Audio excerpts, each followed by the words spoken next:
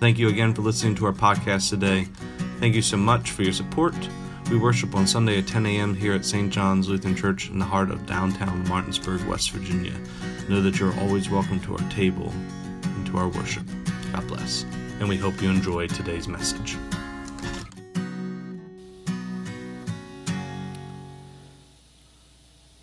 We start this sermon series on the appointed Psalms for the Sundays in Advent. Yet you will notice today that today's psalm is not from the book of Psalms, but is from Luke, a gospel, in the New Testament. Is this a case of Marcionism, where the lectionary believes that the God of the New Testament is different, maybe even better than the God of the Old Testament? Marcionism was a heresy which was condemned in the 2nd century, so I think it's safe to assume that an ecumenical committee set up by mainline churches would not be propagating 1,800-year-old heresy in the choice of their psalm for the fourth Sunday in Advent in year B. In fact, if you remember from what I said on November 29th, the first Sunday in Advent, you'll remember that I said not all the biblical psalms are in the book of Psalms. In fact, there are other psalms in the Bible, such as Exodus 15, the Song of Moses, that Moses sang after they crossed the Red Sea. Or nearly 75% of the book of Revelation is a psalm. Or Philippians 4, the Christ hymn. And here, Luke 1, 46 to 55, the Magnificat. But how did Mary get to this point? Her story begins in a town called Nazareth. She was a virgin and was engaged to a man named Joseph. And in those days, an angel named Gabriel appeared to her and told her what God was planning to do. He says, "Greetings, favored one, the Lord is with you." What an interesting way to say hello. Sounds very churchy, doesn't it? Sounds very much like the Lord be with you. No wonder she is feeling perplexed by Gabriel's greeting. And then Gabriel says, "Mary, do not be afraid." You know, why tell someone not to be afraid if you're not scary looking? Or the news that you come to bring might cause someone to be afraid. Mary is obviously frightened, or the angel would not have said so. And it's either the angel's appearance or his message. You know, angels are terrifying creatures. Remember, I talked about this a couple years ago on the Feast of St. Michael, that angels are the warriors of heaven. Gabriel is part of the Marine Corps of the angels. Think of a guy dressed as Rambo appearing in your bedroom from the shadows. You'd be scared too, right? Judging by the way Luke writes, I'm assuming that Mary is scared of Gabriel's appearance. But the news he brings would also give her every right to be afraid as well. You have found favor with God. Whenever you hear an angel of the Lord tell you have found favor with God, be afraid, my brothers and sisters, be very afraid. It means that God has some crazy adventure in store for you, and God wants you to do it. And he hopes and dreams of Mary living an easy, normal life where she can become rich, are thrown out the window at this point. Though it's safe to assume, being a Jewish woman living in the town of Nazareth, she probably didn't have much plans like that anyway. What God has planned for her will blow her mind. You will conceive in your womb and bear a son, and you will name him Jesus. He will be great, and he will be called the Son of the Most High. And the Lord God will give to him the throne of his ancestors David. He will reign over the house of Jacob forever, and his kingdom there will be no end. The virgin will conceive a son, and she will name him Jesus. A virgin engaged to another man will conceive a son. This sort of thing does not happen. Nowhere in the Hebrew Bible has a virgin ever conceived a child. An older woman, yes. It's happened a few times, actually, but never a virgin. It sounds like something out of a fairy tale. Who would believe a virgin could conceive and bear a child? You don't need to be a biology major to understand how one conceives and bears a child. And to have this happen in a period in human history where women have no rights, where women were seen as property of either their father or their husband. When a woman could be convicted of adultery, who was convicted of adultery, could face death and be thrown out of her family, while the man has nothing done to him at all. I'm not sure if Mary is more afraid of a man dressed like Rambo standing in her bedroom, or at the news that he brings.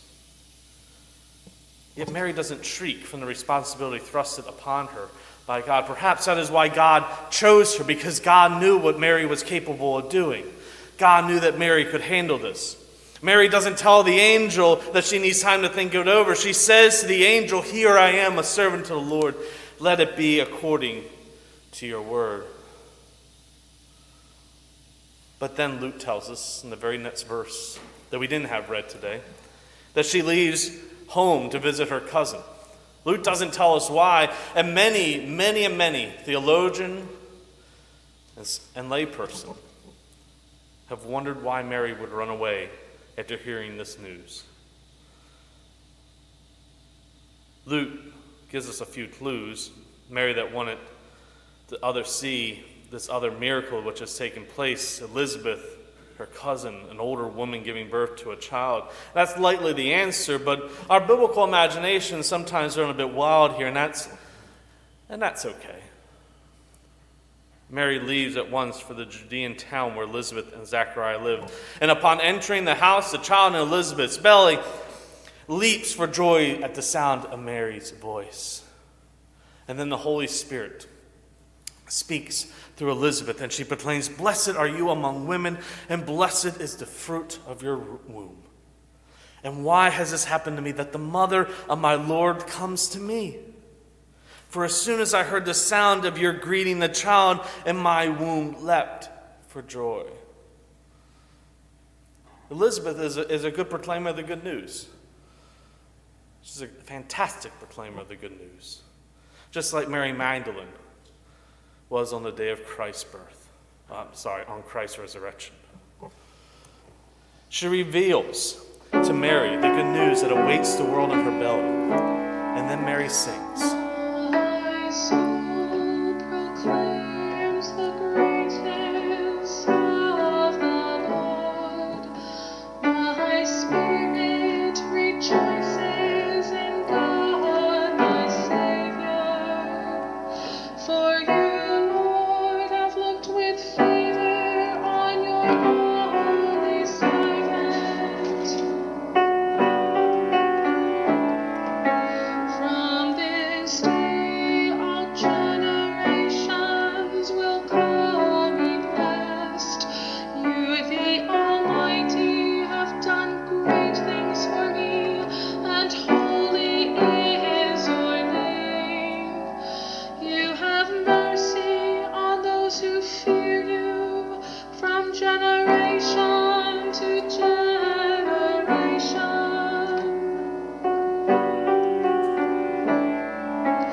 You have shown strength with your arm and scattered the proud in their conceit, casting down the mighty from their thrones and lifting up the lowly. You have filled the hungry with good things and sent the rich away empty. You have come to the aid of your servant Israel, to remember the promise of mercy, the promise made to our forebears, to Abraham and his children forever.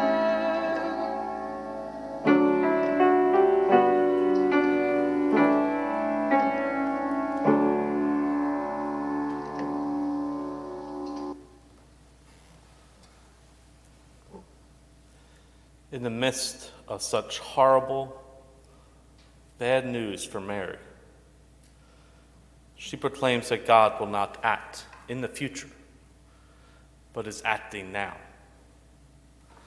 And I simply do not know how she does it. Around the time of our Lord's birth, there was a Jewish rebellion against Rome. And this particular rebellion was squelched when the Syrian legions under the direction of Rome crashed the Jewish rebellions and burned the city of Sepphoris in Galilee and reduced its inhabitants to slavery. Those who could not hide from the Syrian legions were killed, raped, and enslaved. Those who survived lost everything. Nazareth, where Mary and Joseph lived, were just 4 miles from Sepphoris. They had to witness, or at least heard of, this horrific act. Mary knew firsthand the power that Rome possessed in the world. She also knew that because she was not a citizen, she had none of the protections that came from being a Roman citizen. She also knew that because she was a woman, she had no rights within her own community. Elizabeth sees in Mary the hope for her people and the world. Elizabeth knows that Mary's belly holds the salvation promised to Abraham and Sarah many years ago. She recognized that Mary was carrying the Savior of the world, and God had entrusted her with the duties of caring for her Son, who would be and who is God's salvation for the world. The Magnificat demonstrates that God is concerned with the social and political realities of the daily life of Jews, and God acts on behalf of the oppressed and against the proud and the powerful. God brings down the powerful and lifts up the lowly. God is God of this moment and the moment to come. God's salvation is present here on earth and in the coming future. According to Mary, God's salvific action is present already and not just future reality. Here we can understand that Jesus' salvation starts at the moment of the Annunciation and ends at the cross. Salvation is not limited to the crucifixion. The whole life of Jesus can be seen as a salvific act. God's rule is ruling on earth as in heaven. God rules instead of Caesar. The Magnificat is inviting us to imagine the world, what the world would look like if Jesus sat on Augustus' throne and ruled with peace and justice. Jesus, the new king, rules on earth without Caesar's permission. He rules not through violence, but he rules with mercy. That Magnificat magnifies God's new plan for the world, a plan where the mighty have fallen and the lowly are lifted up, a plan where mercy rules and not violence, a plan where the hungry are fed and the rich are sent away empty, the complete opposite of what the world offers. And so my question this day, on the last Sunday of Advent, what needs to be magnified in your life? What do you need to magnify in order to welcome the return of Christ? If we are to be truly authentic this Advent season, then we must acknowledge the role that women play in the gospel, especially in the early part of the gospel. It's the women who proclaim the good news. In fact, the only man in the first chapter of Luke who actually has a speaking part, his speech is taken away from him because he doubts God's ability to give him and his wife a child. He doesn't believe God when God says it to be possible. And this guy is a priest. He's supposed to know his Bible. He's supposed to know.